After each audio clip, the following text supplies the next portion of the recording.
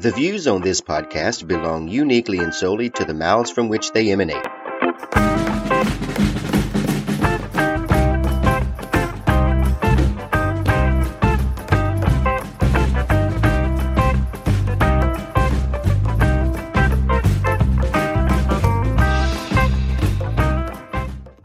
Hi, and welcome to this week's episode of the Weekly Linguist Podcast. I'm Jarrett, your host this week. This week, we're continuing our interview with Dina Stanković about the Serbian language. But before we get into that, I have some good news to share. We are upgrading. I teased you last week about the fact that we were going to be using, going forward, a professional studio. Well, I can now announce that we have been given access to the studio at KBYS 88.3 FM, McNeese Radio in Lake Charles, Louisiana. This is the radio station at McNeese State University, where yours truly is a professor.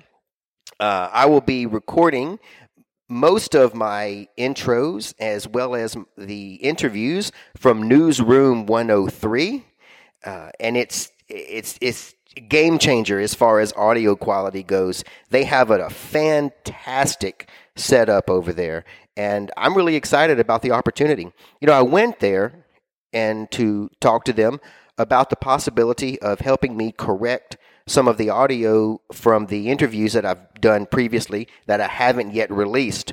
A couple of them really needed help, and I went and I asked them to see if they could help me with it. Well, they were not only accommodating in that regard, but they also offered us the use of their studio.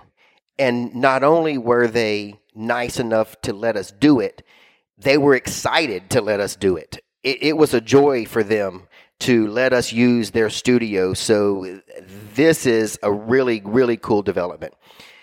It's a small radio station. They're across the street from the building where I work at McNeese. And, you go in there, you're welcomed and smiling faces. And I'm telling you, when I sat down in Newsroom 103 to start recording the interview that I recorded that day, which was the interview with David Zork, and we'll talk about that. But when I sat down, man, I'm telling you, I was blown away by the technology.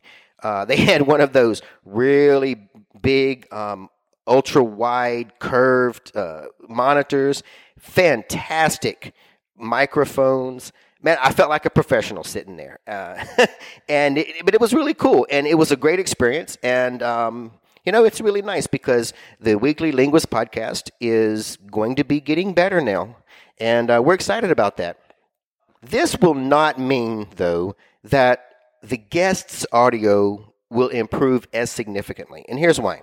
Most of our guests do not have, obviously, the access to professional studios, so they usually have to record from their computers, or they record on the phone, or there's different ways that they do it, but the audio is not professional coming that way. But we do have, significant resources at the radio station for how to correct as much of that as we can. And there are 2 or 3 episodes that need correcting before we release them. And Dave at the radio station is graciously working to help us fix one that I'm excited to release when it's improved. But like I said, I sat down that day and I recorded the very first interview, complete interview in the studio over the phone with David Zork. And if you don't know who David Zork is, you should. So in the coming weeks, that one will also be released. So a heartfelt shout out to Dave, Elizabeth, Jules, and Walker at KBYS 88.3 FM, McNeese Radio in Lake Charles, Louisiana. You should check them out. KBYS.FM is where you can find them. You can stream them live. Jules is on at 6 to 8 p.m. on weekdays. Now, we won't be able to record all the interviews in the studio because some of the interviews get done on the road, so to speak. I also have some good news on that. We now have a Zoom H4n for recording sit-down interviews outside of the studio. which we have a couple coming up this month about Louisiana French. So you'll want to stay tuned for that. But I think most of you linguists probably use the Zoom recorder, which I did in the Philippines, which is where my personal Zoom recorder is at the moment. But we have this new one now, and it's what I'm using to record at this moment. So I think you'll see that it sounds much better than my previous intros. Unfortunately, this won't improve the audio of the episodes that we've already recorded. But going forward, the audio will be improving significantly. So we're working to make it better. But I would like you to send me an email, podcast@weeklylinguist.com, and tell me what you think. Tell me if it sounds better. Okay, on to Dina Stanković. Last week, we cut the discussion about Serbian right at the point where she was talking about the phonetics and the phonology, i.e. the sounds of Serbian. Today, we're going to continue. We'll start with Serbian morphology and go from there. I hope you enjoy the discussion. There's some very fascinating things that we are going to learn about Serbian. Don't forget to subscribe. Also, rate us, review us on iTunes. We would very much appreciate a 5-star rating. Do that for us so that we can continue to get the word out about the Weekly Linguist podcast. All right, on to our discussion with Dina Stanković. Well, what about morphologically? What does Serbian do morphologically? Serbian does, we can go into cases. So the Serbian represents cases with the flexions in the end, with the endings. And Serbian has 7 cases, which is actually the only Slavic language that has 7 cases, I think. But I know that all of these major ones, I don't know about the minor Slavic languages, but the major Slavic languages, all of them got rid of one, which is vocative, which is a case that helps you address someone properly. And all of the other Slavic languages actually use nominative when the first case, when they're addressing someone. So I would, for example, in Russian, let's say it like that, I would say Jared, even though I'm addressing you. And in Serbian, I would say Jared te, which is how it's written. I would actually use a different case when addressing you. So this is one of the really cool things that Serbian stick with. Although, one of the things that is also really interesting is that not all of the dialects of Serbian did that. For example, the dialect that is spoken in the south, where I come from, has only 2 cases. We have nominative case, and then we have... Hey, everybody. Forgive me for butting in here, but I didn't want to edit out this dialogue. But it was at this point that Dina and I lost our connection somehow. And the software that we were using just became unusable. So we had to switch to a different platform and start the conversation over. So that's why this kind of breaks up a little bit and doesn't flow straight through. So sorry about that, but let's keep going. Do you remember where we were? Yeah, we were actually, I was talking about the cases. Yeah. Yes, in Southern Serbian dialect, I was saying that the Southern Serbian dialect has this feature of losing cases, and it actually has, it's called Sorlakian dialect, and it's actually, it uses only the first case, nominative case, and then this general case, which is used instead of all the other cases. I will just give an example. In Standard Serbian, when you want to say, I talked with her, you say, pričao sam sa njom, njom being her, which is instrumental case. And in Torlakian dialect, you actually say, pričao sam s nju. So we also have the shifting of the accent, but of the stress, but that's another thing. We say nju instead of njom. And this u ending is actually really common for this general case. And the general case is, like I said, being used for all the other cases in the function of all the other cases except of nominative. So this is a feature that is not uncommon because there is a language contact with Bulgarian and Macedonian that actually don't have this case system at all. So my assumption is, let's say it like that it's because of this language contact, because we also have it in some dialects of Macedonian. So in these dialects that are close to the border with Serbia, you also have this not complete loss of cases, but just partially. And then the further you go, less cases you have. But Standard Serbian kept all 7 of them. But the thing that Standard Serbian didn't keep, and it's a really shame that it didn't, is dual. And I actually did an episode about that in last 2 weeks or 2 weeks ago.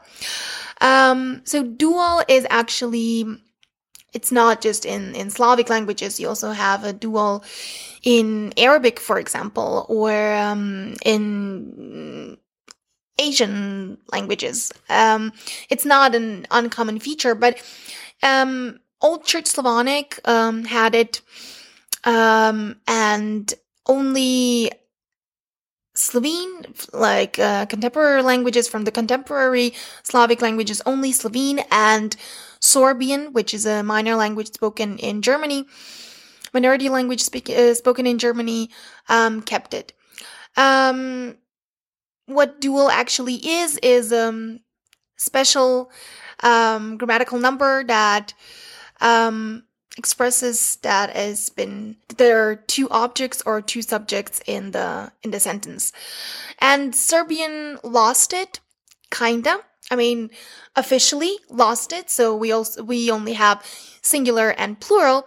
But the funny thing is that in all of these words that actually mark body parts, for example, eyes, ears, hands, you can sense this leftovers of dual, because those things, I mean, always come in pair, and it just stayed like that in the language, although the language officially doesn't have dual anymore. So for example, you have oko, it's 1 eye, and then dva oka. When you have many eyes, you say oči, which is then a plural. But you have this form when talking about just 2 of them. So 2 eyes, dva oka. So those are the rest of this dual forms in the language, and I mean you can find them in any Slavic language, really. But yeah.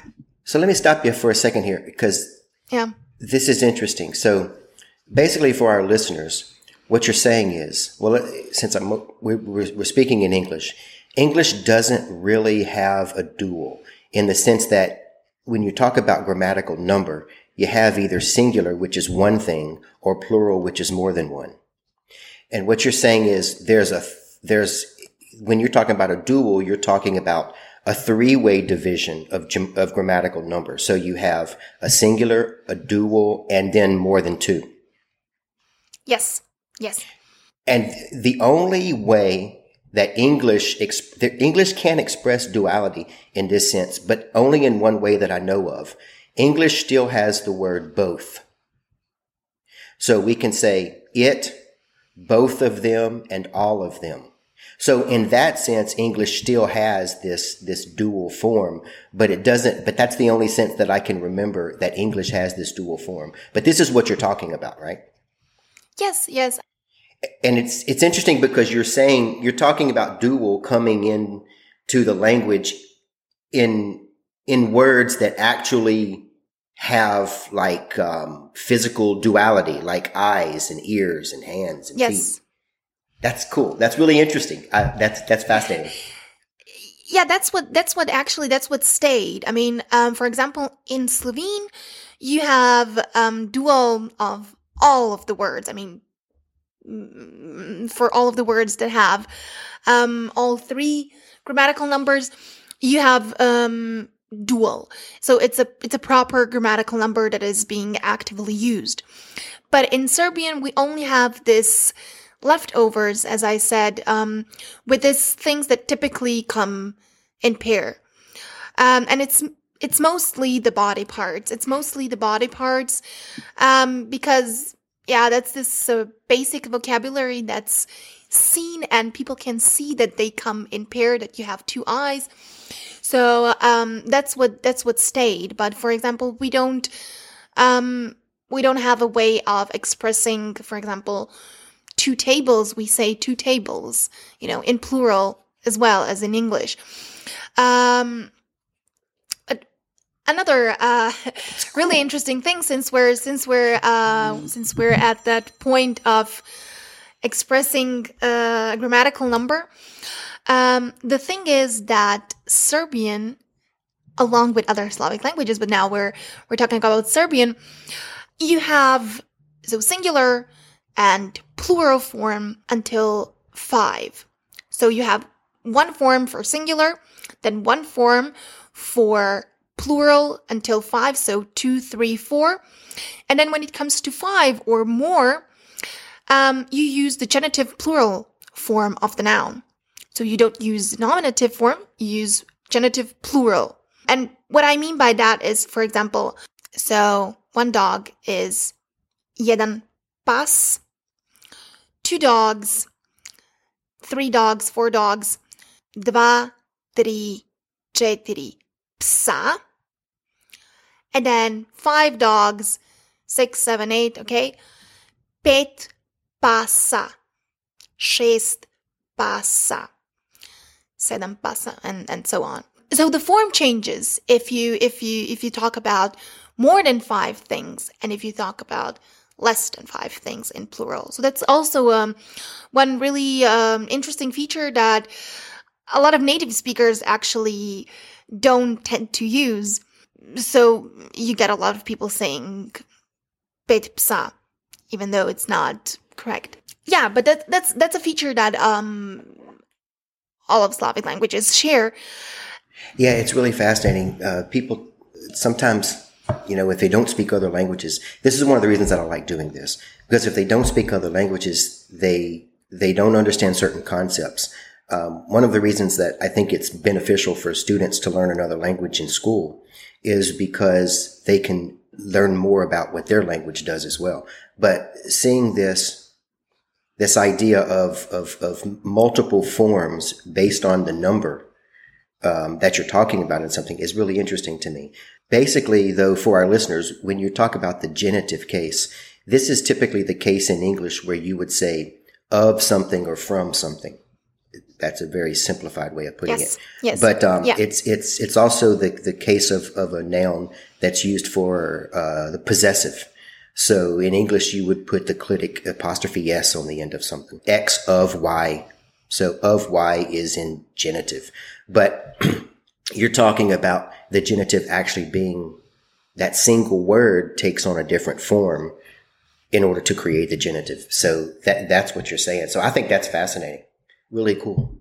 What about syntax? Yeah. Well, when we're talking about syntax, there is the first thing that I have to say, that in Slavic languages, well, in Serbian, the word order is really free. But if you're saying that the word order is free, let me say that really quick to our listeners. Basically what you're saying is this. In English, you have the different cases like you were talking about before.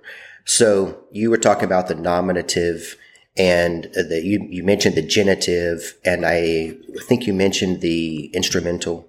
But basically, what English does for most of these cases is it puts certain prepositions in front of the word. So you have things like to her, of her, from her, with her, or, he cut the bread with the knife. With the knife is instrumental, right? But what you're saying is when you have all of these different cases, the word can change form itself to create these cases. So basically, the basic form of this in English is when you have something like he saw her. And then if you switch that around, she saw him. So he and her both have nominative and accusative forms in this particular case. So the way English does it is English puts the sentence subject, verb, and then the object of the verb. And we could, although we don't, because he and him are in different cases, we could move it and say him hit he. And then if we allowed that in English, it would still be understood. Why? Because the words are in different forms. So because they're in different forms, you can move them around. Latin is famous for being able to do this. So this is what you're talking about, right? Yes, exactly. Because the words actually express the case with the endings. It almost doesn't matter. It's not completely arbitrary, but it almost doesn't matter where they are placed in the sentence. An important thing is that you put the new information, so the thing that you want to emphasize, in the end. So an example of that would be, I saw her yesterday. Okay, in English you would say then, yesterday I saw her, because you want to emphasize her. But in Serbian, it's just that two of them just switch positions. You don't have to put yesterday in the beginning in order to make it work. So you say, juče sam je video, and then video sam je juče. So the two of them, just switch positions in order to emphasize which one is. So juče sam je video, it's the emphasize, the thing that I want to emphasize is that the action of seeing her. So juče sam je video, the verb videti, to see, is in the end. And then if you say video sam je juče, then it's the time that you saw her that you want to emphasize. So yesterday, juče. And the reason that you can do this without confusing who did what to who is because, as we said, they're in different cases. Yes. Right. So in English, if you move them, you could switch who was doing what to who if you move the positions. But what you're saying is because they're in different cases, you can focus on, or you can topicalize one of them by putting it at the end. Yes. And another thing is because the verb itself expresses which you don't have to have a pronoun. So we don't have a pronoun in this sentence, video sam je juče. Because of the ending of the verb, you can easily understand that it's you, so me, that saw her. So I would say for me, I would say videla for female. But still, the verb itself contains the ending that suggests that it's me who's doing this action. It's not you, it's not him, it's not her, it's me. So that's why you can play around with the word order, and that's actually done in a lot of songs, for example. Songs have this inversion of words in order to make them rhyme, but everything makes sense. Everything still makes sense. It's completely okay. It's we prefer putting the pronoun if you want to emphasize that it's really you. And then if you don't have a pronoun, we prefer to have the verb at the beginning. But it's not a must. And, you can really play around with that. Let's say it like that. Well, this is not unlike not French, but this is not unlike what Spanish and Portuguese and Italian can do. Some of our listeners are probably familiar with Spanish, but basically, let me know if this is the same thing. But basically, in Spanish or Portuguese, you take the verb, and the verb has to agree with the subject. So, like in Portuguese, eu falo, and that O at the end of the verb has to be there because of the subject I. So therefore, because they go together, you can leave off the I and just say falo. And you know that it's I speak because it agrees with the subject, so the subject is not as important. But if you want to stress it, you can leave it in there. Is this the same thing you're talking about? Yes. That's the same thing. That's not, as you said, that's not an uncommon feature. Slovene does it as well. I don't know for the other languages. For example, Russian, you can do it, but Russian is a whole other thing. I won't get into that now. But the important thing is that you really you have this freedom of really emphasizing the thing that you want to talk about and doing it economically.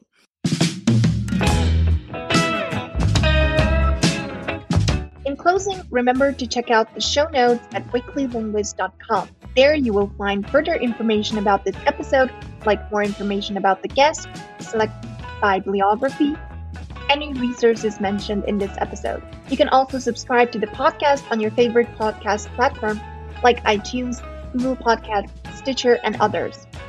As the saying goes, if you enjoyed the podcast, tell a friend. If you didn't, tell us. You can tell a friend by rating us 5 stars on iTunes and by writing a glowing endorsement in the reviews. Don't forget to subscribe when you're done. And follow us on Instagram or Twitter at weeklylinguist. So for any feedback, positive or critical, write to us at podcast@weeklylinguist.com. Tell us what you think, what we're doing well, what we can do better, or even suggest a topic for an upcoming episode.